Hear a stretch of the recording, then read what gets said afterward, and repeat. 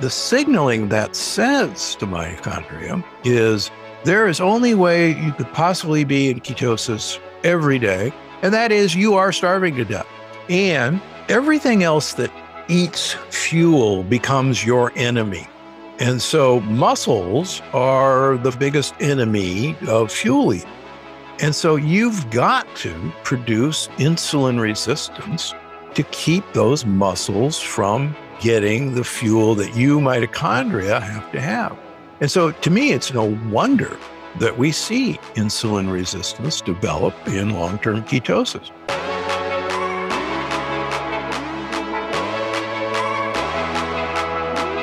I'm Ben Grenell, part of the early startup team here at Levels. We're building tech that helps people to understand their metabolic health, and this is your front row seat to everything we do. This is a whole new level.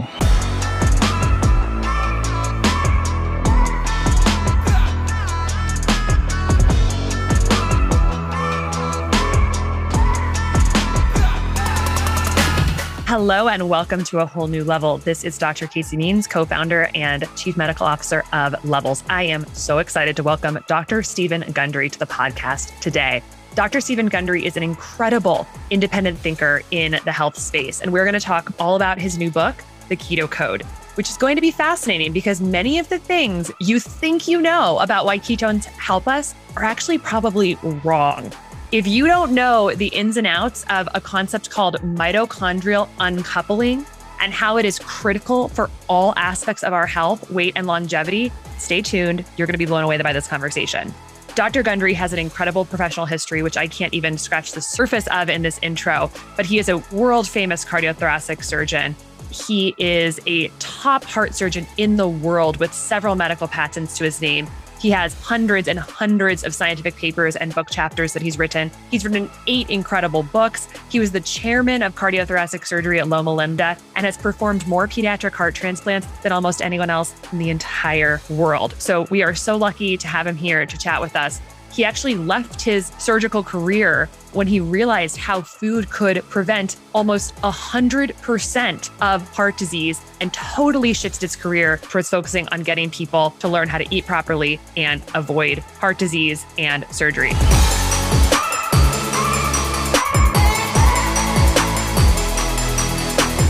Welcome to A Whole New Level, Dr. Gundry. Well, thanks for having me.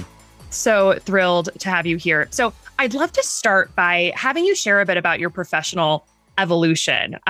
We share a similar thread in our paths in that we left the surgical world in order to help patients through food. And I'm just so interested in how this unfolded for you. So can you talk a little bit about how after doing like thousands of heart surgeries and being so deep in the cardiothoracic surgery world, you decided to leave and realize that you could maybe make possibly a bigger impact by helping people understand their diets and their holistic health? Yeah, my life changed. It's about 27 years ago now when I met a patient from Miami, Florida, who I call Big Ed in all my books. He's a real person. He was a 48-year-old gentleman who was diagnosed with inoperable coronary artery disease. That means you couldn't put stents in, you couldn't do bypasses because everything was clogged up. And he would go around the country to centers like mine at Loma Linda, where idiots like myself would take on just about anybody. I guess, ego or whatever. Now, everywhere he went, he was turned down and nothing you can do for him.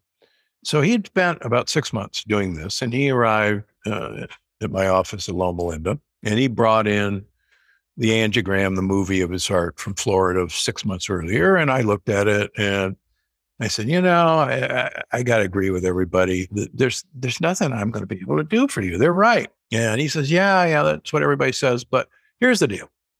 I've been on a diet for the last 6 months and I've lost 45 pounds. Now, this guy was 265 when I met him, Big Ed.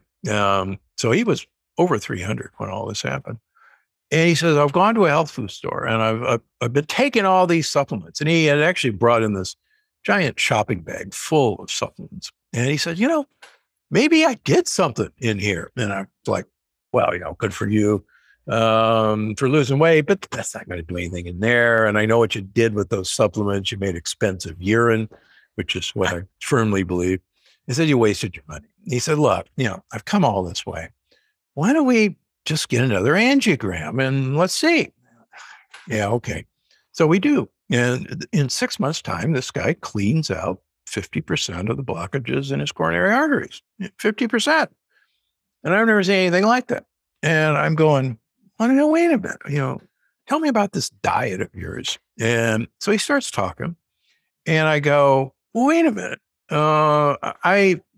Back in the dark ages, I had a special major at Yale University where we could design a major and have a thesis, very much like a master's program, and defend our thesis.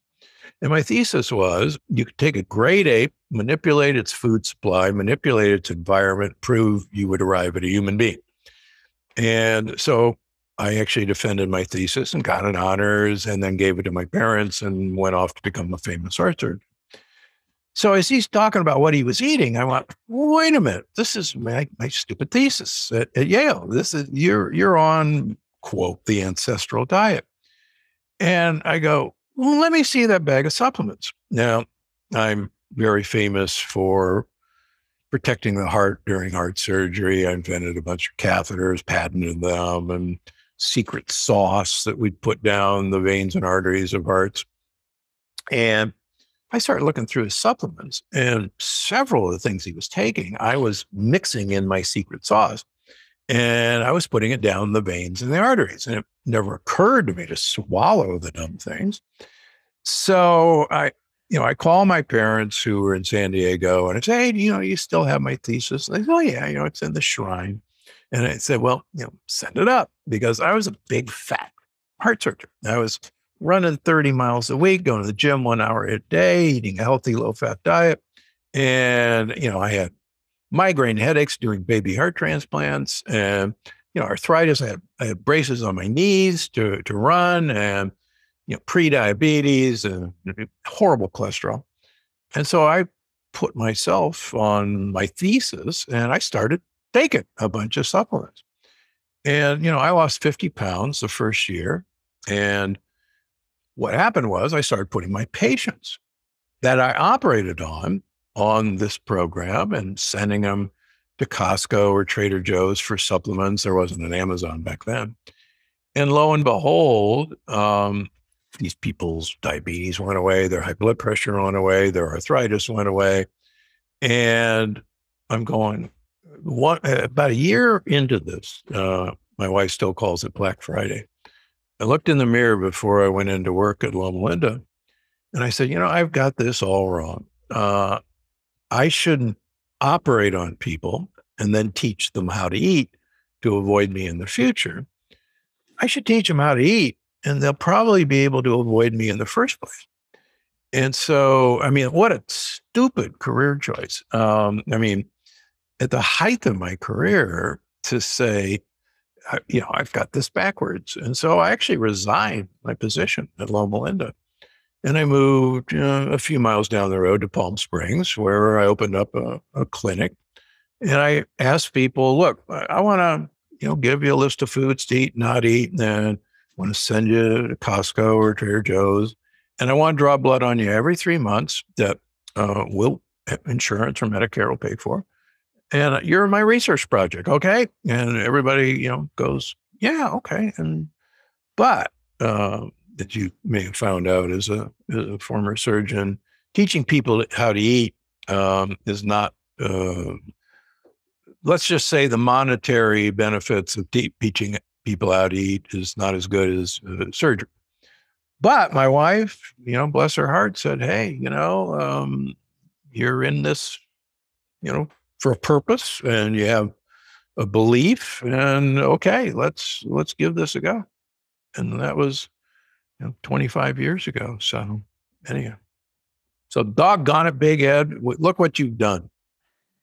It is such an amazing and inspiring story. And I think what people listening might not realize is that this concept of reversal of atherosclerotic heart disease, so like true blockages in the heart, like we're basically taught in medical school that doesn't happen. Like, sure. This is not something. And so that I can imagine that was just like a big moment of like, what is going on here? I've got to dig into this. And Right. so I think even to this day, that's still a paradigm that's quite in the water of like, you don't reverse heart disease once it happens. And so it's just incredible that you have now spent the last, almost 20 years or so, 20 years. Yeah. really preaching the power of food. And it's also interesting to me that it kind of started with supplements, because now it feels like a lot of your work has moved really into whole foods, unprocessed diet, really using food as medicine realm. But that there was a role for supplements. And the end of your book, which I think you talk about the supplements you take every day. So I assume that your perspective on expensive urine has changed quite a bit since then. How many do you take every day? There were like probably 40 in the book there. Oh, I take about 120 different things in the morning and about 80 at night. So I underballed it by about 3 times, but yeah. And so that's so fascinating. So I could just talk to you about your story all day, but I want to make sure we get to the book, because it's such an amazing book. And a lot of people in the Levels community are really interested in the keto diet, because obviously we're trying to keep our blood sugar more stable. Sure. But what I love about this book is that it shows a very different picture of the keto diet that is actually much more balanced, much more focused on colorful plant foods and a really diverse, probiotic rich, prebiotic rich diet. So your book, Keto Code, breaks down how a lot of what people think about what is beneficial about the keto diet is actually for different reasons than they think. And that a lot of benefits of the keto diet can actually be more impactful if you shift up the sort of real focus on macros and bring in a lot more plant food and a lot less macro tracking. So can you start by talking about why our conventional dialogue about the keto diet is flawed and what people are missing? Yeah, so I've had a ketogenic version of my diet from the Plant Paradox onward, and one of the things that it worked very well, still works very well, but one of the things it's based on is medium chain triglycerides, MCT oils, and anyone who actually looks at the lists of my ketogenic diet, even in that book, says, "Whoa, there are a lot of plant carbohydrates in here." And how the heck is that a ketogenic diet? And yet it worked, very well and still does. So when I was writing my last book, The Energy Paradox, I like to back up my explanations with, cold, hard research. And I firmly believe that ketones were, a great fuel, and that your brain loved them, your muscles loved them. They were the perfect fuel. And that ketones, being in ketosis, made you an efficient fat burner. And that's why you lost weight. Sounds really good to me. Well, so I wanted to back this up. So work out of Harvard and also the NIH in humans show the exact opposite. At full ketosis, only 30% of energy needs are met by burning ketones. The rest is primarily free fatty acids. And even at full ketosis, the brain, which supposedly thinks ketones are the greatest thing since sliced bread, but we don't want sliced bread. But no, the brain still needs 30 to 40% glucose as a fuel.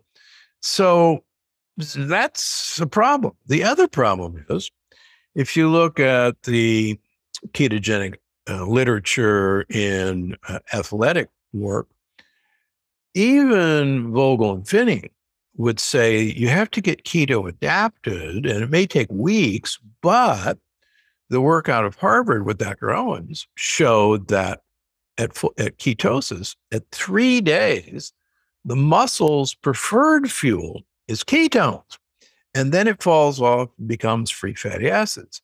So wait a minute, Finney and Vogel are saying, well, your exercise tolerance is going to really plummet for maybe 2 weeks, and yet muscles do best with ketones at 3 days. So you can't have it both ways. And so wait a minute. So ketones aren't all this amazing fuel, and the work in race walkers shows that in race walkers, you actually have to have far higher oxygen consumption to match the ability that you would get from more of a carbohydrate-based diet. So all of these human studies are sorry, they're really saying, well, wait a minute, ketones aren't this amazing fuel. And if, in fact, ketones made you an efficient fat burner, what's the problem? Well, as we all know, fat has 9 calories per gram, and protein and carbohydrates have 4 calories per gram. So if you were really an efficient fat burner, then efficiency means you get more mileage out of a gallon of gasoline. So now, wait a minute, you're eating more than twice the amount of calories when you're eating fat, and you're telling me you are an efficient fat burner, so you all ought to be gaining weight if that's actually true. And some people, in fact, do gain weight on the ketogenic diet. A number of my patients do, like I talk about in the book. So something's all not right with that idea. So what in fact happens? Well, you go back to the seizure literature, and the ketogenic diet, the actual name ketogenic diet was coined in 1930 at the Mayo Clinic as a anti-seizure diet in kids. And the original ketogenic diet was 80% fat, 10% carbohydrate, and 10% protein. And it was very effective. Over 50% of kids got major reductions in seizures. The problem was, as any of us who have had kids or now have grandkids, it's nearly impossible to deprive carbohydrates from children, number one. And number two, it's pretty impossible to take carbohydrates away from adults. So what I found fascinating in the seizure literature was the ketogenic diet fell off when drugs came along. But in the 1990s, it had a resurgence as an MCT oil-based diet. And what they found was that they could get the exact same effects using MCT oil as the predominant fat, but they could introduce far more carbohydrates and far more proteins and still achieve the anti-seizure effect. And that got me really intrigued, because now here's a workable diet, if you will, without this overload of just concentrated fats. And so I wanted to know, okay, well, if ketones aren't this miracle fuel, what exactly are they doing? And it turns out a professor by the name of Martin Brand wrote a beautiful paper in the year 2000, and everybody has to read it. I hope you've read it. And he argued, it's called Uncoupling to Survive. And on the surface, it makes absolutely no sense until you begin to understand what he was trying to say. In extremis, if you're starving to death, you are pouring out ketones right and left. Mitochondria are the final common thing that keeps us from death. And if you're starving to death, mitochondria have to be protected at all costs. And the way you protect mitochondria is basically to not make them work so hard.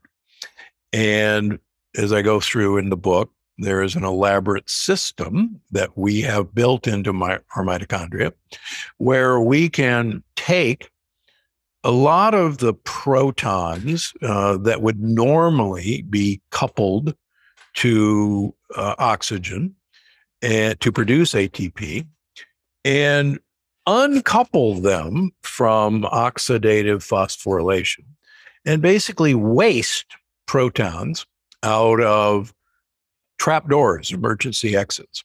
And in that way, the mitochondria doesn't have to work as hard and is protected from the significant damage that occurs during oxidative phosphorylation that I ramble on in the book with the Mito Club and everything.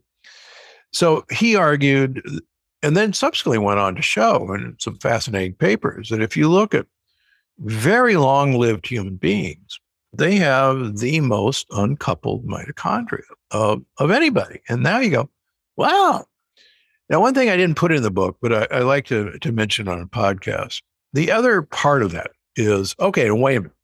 You're starving to death and you're going to tell mitochondria to waste fuel. That's really stupid. You should tell mitochondria to be very fuel efficient because there's not much left. Well, part two of that is, okay, you're going to tell mitochondria to protect themselves, but simultaneously, you tell mitochondria to make more of themselves to carry the workload. And I like to use the example of a dog sled. Let's suppose we have a dog sled and we have one dog pulling the sled. Well, the dog can pull the sled, but you're not going to go very fast and you're not going to go very far before the dog gets tired out. Why don't we hitch 5 more dogs to the dog sled? And just for the analogy, the dog's a mitochondria. And now we're going to go a lot faster. We got a 6-dog sled. We're going to go a lot farther, but we now have to feed 6 dogs instead of 1 dog. And so the beauty of mitochondria, as you and I know, is they have their own DNA and they can divide without the cell they're living in dividing. So you have these 2 signals. One is protect yourself at all costs by wasting fuel. Number 2, make a whole lot more of your cells so that each individual mitochondria has to do less work than the one we started with. And the consequence is, yeah, you are actually, if you're doing this right, going to lose some weight. But the overall benefit is rather substantial. And I go on to point out, maybe you'll agree, long-term ketosis, 24-hour, week after week after week, the signaling that sends to mitochondria is there is only way you could possibly be in ketosis every day, and that is you are starving to death. And everything else that eats fuel becomes your enemy. And so muscles are the biggest enemy of fuel eating. And so you've got to produce insulin resistance to keep those muscles from getting the fuel that you mitochondria have to have. And so to me, it's no wonder that we see insulin resistance develop in long-term ketosis. In fact, in my first book years ago, there's a wonderful athlete study that they took athletes and put them to bed rest for 48 hours. And every one of them became insulin resistant within 48 hours of bed rest.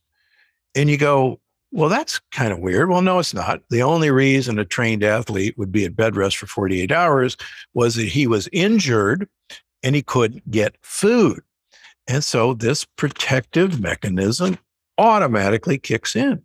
And that is protect the mitochondria at all costs. And who cares about everybody else? Because get those energy hungry muscles, out of the system. It's so fascinating. So just to kind of summarize what I'm hearing, which is just it's so interesting, is that really the benefit of ketones is not so much this conventional ideology that we all talk about and throw around these terms so liberally, which is like, oh, ketones are the best fuel source, the brain loves ketones, et cetera, et cetera. But it's more that they're a signaling molecule, which is actually telling the mitochondria that a certain state is present, i.e. maybe starvation, and that they need to protect themselves by having mitogenesis, producing more of them. So each one has less work. And then also doing this process of mitochondrial uncoupling where they're actually just leaking out, wasting protons. Protons or electrons? Protons. Protons. Yep. Okay. Yep. And so this is the part I wanted to dig in with you more, because I was having trouble wrapping my head around how does the wasting of protons lead to weight loss? Is it because you are also stimulating more mitochondria, and so you're more efficient at burning through free fatty acids that might otherwise go to fat storage, or what is the mechanism behind how mitochondrial uncoupling leads to weight loss? You literally have to have more calories to produce the same amount of ATP. And so it's literally true fuel wasting. And it on the initial take, it's like, what a stupid idea. But as I talk about in the book, at rest, you and I, our mitochondria are 30% uncoupled.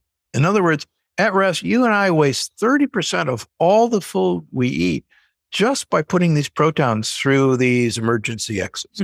Now you go, what the world? That's a really dumb design, until then you go, okay, well, what's happening with that? Well, one of the theories is that we're warm-blooded animals, and uncoupling produces heat. We know that brown fat is brown because the mitochondria are so dense that it's literally brown under the microscope. But these guys are profoundly uncoupled, and that's how the heat production is accomplished. So, but yeah, at rest, we uncouple. Our mitochondria are 30% uncoupled, are 30% less potentially efficient than they could be.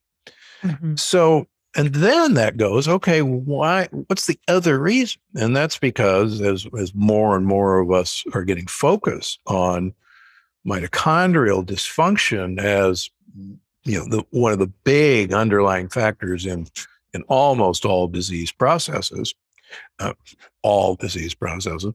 is that mitochondria making ATP is hard work and incredibly damaging. So probably at baseline, preventing that damage from happening is really kind of built into our basic design. So whether it's making heat, whether it's preventing, undue oxidative stress in mitochondria. I mean, when these, there's 5 uncoupling proteins, and when they were discovered, I think in 1978, a long time ago, everybody went, what the heck are these guys doing here? What are these guys doing? And now we know that, boy, these things are actually really essential. The other cool thing, I think, I talk about in the book, there's the theory of aging that goes into the cost of living hypothesis in aging. And that is, in general, very small animals have very short lifespans because they have a very high metabolic rate in general. And very large animals in general have a much longer lifespan because, in general, they have a lower metabolic rate. And that makes us all feel good until you look at birds. And birds screw the entire idea up because birds in general are very small. And yet, a parrot in captivity can live 100 years, 80 to 100 years. In fact, years ago, I wanted to buy a cockatoo, and went to this crazy bird lady, and she said, how old are you? And I said, hey, I'm 40. And she said, well, who's going to take care of the bird after you die? And I go, huh? And she said, you have to show me, is it going to be your child? Is it going to be your sister? Because the bird is going to outlive you. And I'm going, wow, this is a nutcase. And but she wasn't nut. She was right. And a hummingbird in captivity can live 10 years. And a hummingbird has a heart rate of 1,100 beats a minute. Yeah. And so people go, well, what the heck? Well, it turns out that birds have incredibly uncoupled mitochondria. And so, man, Brand's right. Uncoupling to survive carries a lot of weight with me now. No pun intended. There were some great puns in the book. People should definitely read it for that reason alone. But some good fasting puns. That's so. I don't want to get sidetracked on the hummingbird. I was thinking about it a lot after reading your book, and because you'd think like they need so much ATP for their high heart rate, and so why would they uncouple so much? Like, because they actually have to produce all that ATP, and they're doing so much work to bring in all the nectar. It's to protect that energy producing machine, the mitochondria, and to make more mitochondria, so that they end up continually building more mitochondria. And the really cool thing, like I mentioned in hummingbirds, so they actually they use retinol is actually their uncoupling agent that they get in nectar. And what's fascinating is when we give them all the colored sugar, they actually aren't getting any retinol. So maybe we're doing them a disfavor by doing Interesting. that. Yeah. Interesting.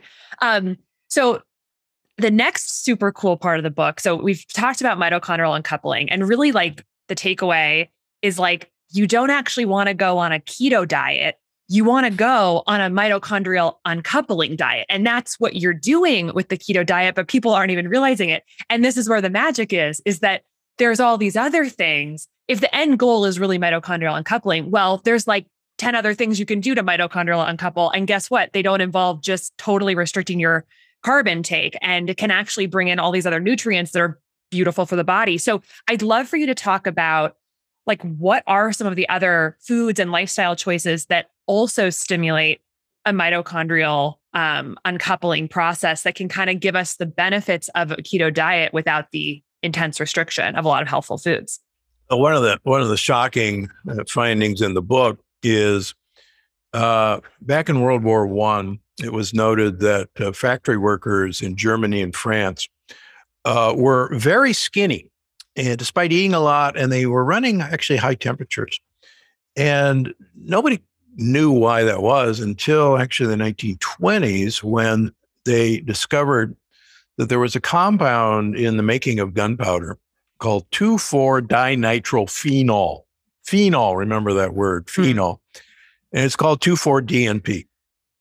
And it was noted that when people were exposed to 2,4-DNP, that they actually started losing weight and they started running high temperatures.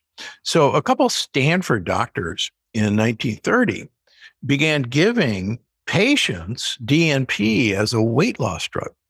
And over 100,000 prescriptions for DNP were written in the United States alone in the 1930s. And it was miraculous. At low dose, DNP, you could lose 1 pound a week. At high dose, you would lose 5 pounds a week. I mean, miraculous. Levels would be out of business. I mean, yeah. But what was happening was these people, it turns out DNP was the first oral mitochondrial uncoupler. The problem with it wasn't making any more mitochondria. It was not producing mitogenesis. So people lost tremendous amounts of weight. They ran very high temperatures because they were generating heat and they started having thyroid issues. But probably the worst part was people developed cataracts, and this was before cataract surgery. And I joke, it'd be great to see what you look like in your skinny dress, but you're blind, right? Oh. And then people started dying because, quite frankly, like you were mentioning, they ran out of ATP. Yeah. They were so uncoupled, they literally could not make enough ATP to live. So the FDA, newly formed in 1938, banned DNP from prescription. But when I discovered that literature, I go, wait a minute, phenol, where have I heard the word phenol? Oh, polyphenol. And that's lots of phenols. And so, what is it about this phenol ring that's so interesting? And what's really cool is plants have mitochondria. They're called chloroplasts. And their mitochondria, chloroplasts, are damaged by the very thing they need to produce energy, which is photons from sunlight. We need oxygen, and oxygen is damaging to our mitochondria. So plants have to be protected from mitochondrial damage from sunlight, and they produce polyphenols to uncouple their chloroplasts so that the sunlight won't damage them. And, we see polyphenols all the time in the fall because the green leaves turn all pretty yellows and oranges and reds and purples. And those are the polyphenols that have always been there in the leaves, but now we can see them. So what happens is, those polyphenols were being used by the plant to uncouple its mitochondria.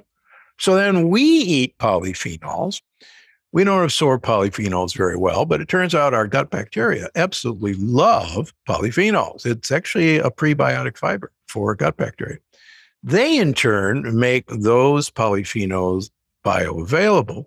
And so now the plant's polyphenols are given to us to protect our mitochondria by uncoupling mitochondria. And every time I think about this, I start thinking about the Lion King and the circle of life and, we eat the plants and then so these plant compounds were designed to uncouple their mitochondria to protect them. And we then get the benefit.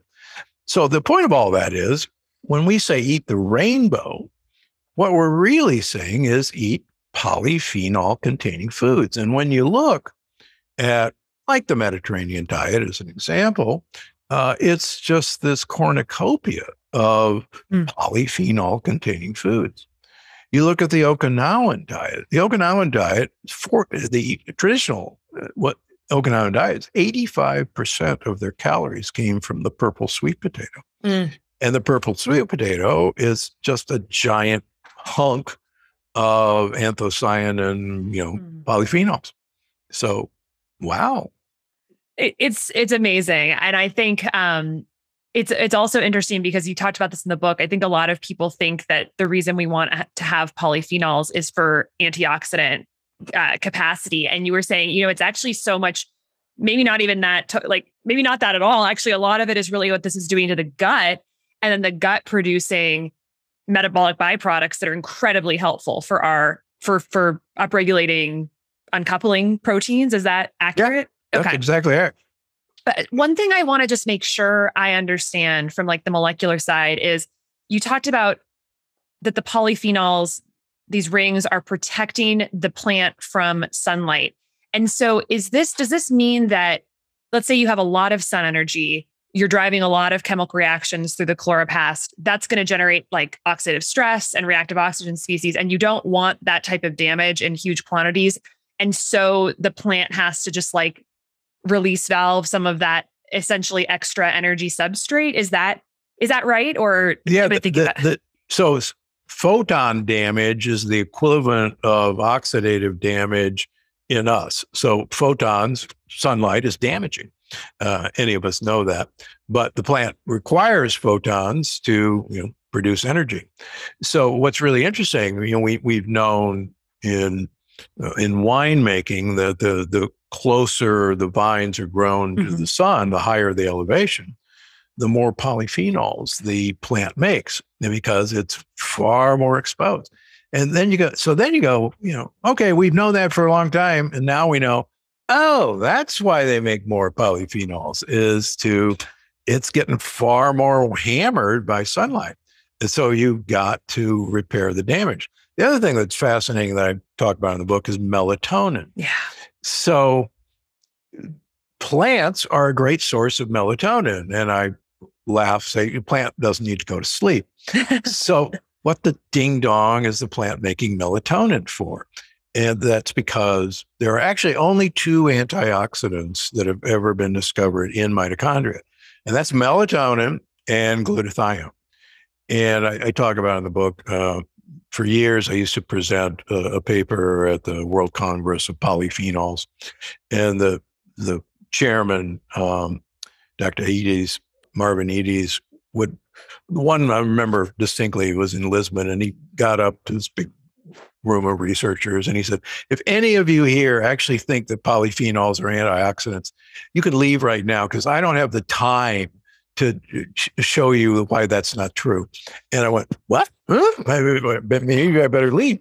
But he was absolutely right. They are not antioxidants. And our traditional antioxidants like vitamin C, vitamin E, have no effect on mitochondrial antioxidation. It's melatonin and it's glutathione.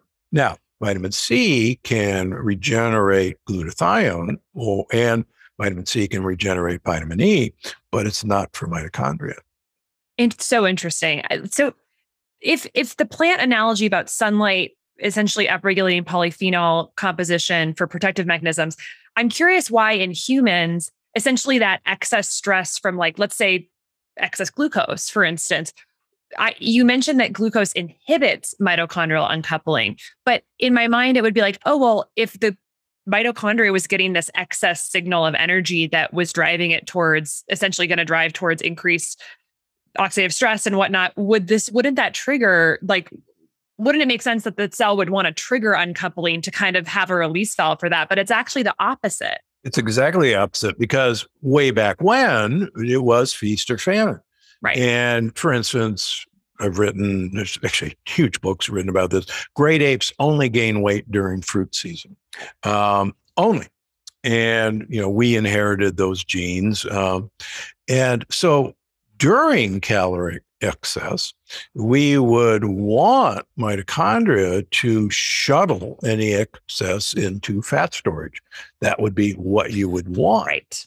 And so, but that didn't happen, every day. We now have, 365 days of endless summer. And, we're always in fruit season. Yeah. And we're always in caloric excess season. So we don't have a genetic program that understands that this would happen 365 days a year. Yes. That really brings it together. And two awesome books that talk about this from this year as well.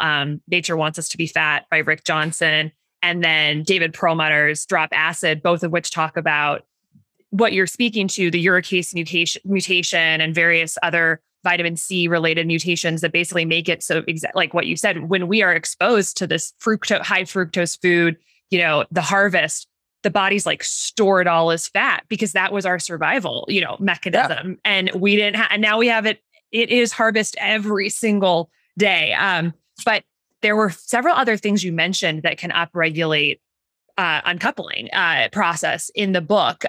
Things like, I think I remember like vinegar and even red light and MCT oil. So what is kind of like your go-to list of like, these are mitochondrial uncouplers, diet and lifestyle wise, that people should be thinking about? Yeah. So the great thing about MCT oil is that MCTs, medium chain triglycerides, are absorbed totally different than any other fat. They absorb directly without a chylomicron carrier from our gut. And they go directly to the liver, where they are instantly converted into ketones. So you can get ketones by having MCT. So since we're talking about fruit, you could have a bowl of fruit and have a tablespoon of MCT oil, and you would actually produce ketones, even though you ate that old stupid bowl of fruit. So that's a really great trick, and explains why I use MCT, in my program. The other thing that I think is exciting is MCTs were named for the Latin word for goat, which is capra. So capric acid, caprylic acid, etc. It turns out that 30% of the fats in goat and sheep milk are MCTs, medium chain triglycerides. And so you can actually get MCTs by eating goat yogurt, goat kefir, sheep yogurt, sheep kefir, sheep cheese, goat cheese, and get the benefits that you go, oh, wait a minute, cheese is bad for you. Well, it turns out in an upcoming book, some of the longest living people in the world are goat and sheep herders. And I go into why that is, because they're uncoupling their mitochondria because they're making ketones, which is kind of fun. And the other thing that I talk about, we're now beginning to realize that cold therapy and heat therapy actually are working by producing uncoupling of mitochondria. And I think the unifying theme is, okay, mitochondria, if they sense an incoming stressful event, whether that is starvation, whether that is extreme heat, whether that is extreme cold, they go into, we got to protect ourselves at all costs. And the mechanism that is built in is we uncouple. And because hard times are about to happen. I learned this as a heart surgeon.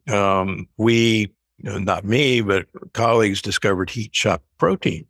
And we use that in heart surgery to prepare hearts for a prolonged period of ischemia, cross-clamp the aorta. And again, we said, oh, there's this miracle protein called heat shock protein, and it protects the heart. Oh, good, we want that. Well, it turns out that heat shock protein uncouples mitochondria. And you go, son of a gun. And the same thing with, acetic acid vinegar. Vinegar is a short-chain fatty acid, and short-chain fatty acids, like vinegar, like acetic acid, like butyric acid, butyrate, are really good mitochondrial couplers. And getting back to how we started this, you really want your gut microbiome to have a lot of things to eat to produce, butyrate, to produce acetate, to produce other postbiotics that I've written about. And yet you're not going to get that from, a ketogenic diet. Fiber. We love fiber. I'm a fiber evangelist. So I was just like, had a lot of hell yeses during reading your book, because it's just, I've always felt this way about the keto diet. I'm mostly plant-based, and honestly, follow very similar to like what's in your book in terms of what I eat. And I've been able to stay with my ketones actually being between 0.7 and 1.2 most days on a largely plant-based diet. And it's actually, the book really helped me figure out why this kind of might be the case. And so there's not one path to get to this end state, which I think is what your book really opens up for people. It doesn't have to be this really restrictive thing. It can use the physiology to understand all the different ways you can get at the same positive outcome. And fiber and basically supporting the microbiome so they can support you being a really big one. One question I had, kind of getting molecular here, about short chain fatty acids was, are they acting as genetic regulators in the sense that they're actually like upregulating uncoupling protein synthesis, or is it acting more in the cell at the level of the mitochondria? Like, what is actually happening with these? Because we talk about short chain fatty acids all the time, and I was like, I don't know if I'm 100% certain how exactly they work. Well, so for instance, butyrate serves as a substrate for beta hydroxybutyrate, which is the active ketone in us. But butyrate in its own right uncouples mitochondria as well as acetate. But I think the other thing that's exciting about these short chain fatty acids is they are really histone decarboxylase inhibitors. And for those of us who really don't particularly want cancer in our lives, that's how cancer cells, grow and reproduce. So if you have an inhibitor of histone decarboxylase, which butyrate and acetate are, I would want a lot of that, in my gut. And the exciting thing about acetate, people know that fermented foods are good for you, but it's actually the short chain fatty acids that are produced during fermentation that are really the power hitters in all of this. And that's why, apple cider vinegar, believe it or not, is actually pretty doggone good for you. And it doesn't have to be a mystical thing. Oh, it makes you lose weight. Right. Well, guess what? It's uncoupling your mitochondria. Yes. Drink that kraut juice, get every last sip, because you want those postbiotics that they're making. Yeah, it's amazing. Something you were talking about with the plants and being closer to the sun, having more polyphenols, really it's kind of like a takeaway I had was like, we want our plants to have been stressed in a sense. We want them to have had to work harder because we're going to get all those benefits. And in our unfortunate industrial agriculture, monocropping, pesticide-laden world, our plants don't have to work hard. They're just like essentially babied with chemicals. And it's just, And so you talk about like two reasons why pesticides and glyphosate and conventional produce is problematic. One that has to do more with like the effect of those chemicals on the mitochondria, and then also the effect of what's happening to our plants. So could you talk a little bit about like conventional produce, soil health, and like how this is just so bad for us on multiple levels? Yeah, plants you are what you eat, but you are what the thing you're eating ate. And the plants are not eating what they used to eat.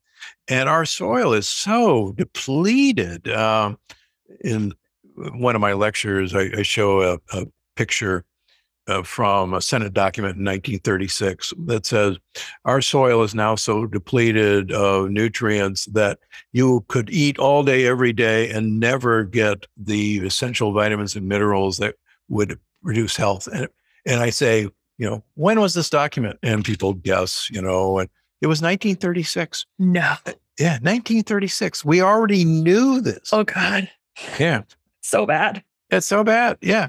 The soil is a living organism as well, and plants have to be delivered their nutrients from the fungi and the bacteria that live in the soil, and they're all gone, and everything's gone. And so, yeah, we can produce a head of lettuce. It looks like a head of lettuce, but it has nowhere near what it was supposed to have.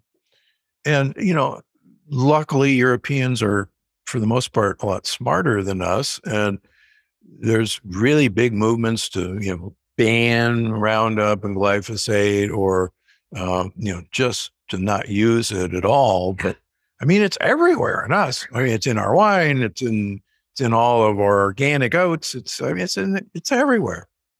And then there's also a secondary effect of this chemical on our mitochondria. Is that right? That's like aside from just screwing up our food, like what's it actually doing to our cells? Yeah, it looks like it's a pretty cool mitochondrial toxin in its own right.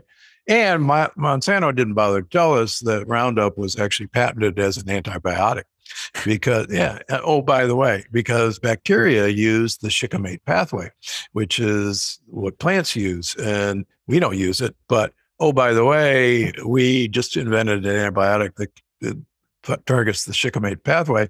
And we're not going to tell you, but it's going to kill all of your microbiome because your microbiome uses the shikimate pathway. Have a nice day. Oh, my God. And we'll let people stew about that. Yeah. And, organic plants will have more polyphenols. And quite frankly, the more polyphenols in you, the better. Yeah. I have to turn my camera here. I'm now growing some plants inside here. Yeah, cool. So totally pesticide free. But I have a world famous cardiothoracic surgeon on the line here. And so I have just a question. Like the number one killer in the United States for both men and women is atherosclerotic heart disease. How much of that burden of disease do you think is preventable? Like, do you have a hunch of how much could just be totally avoided if we got totally cleaned up our diets and lifestyles? Oh, 100%. Seriously, 100%. That's why I changed careers, 100%.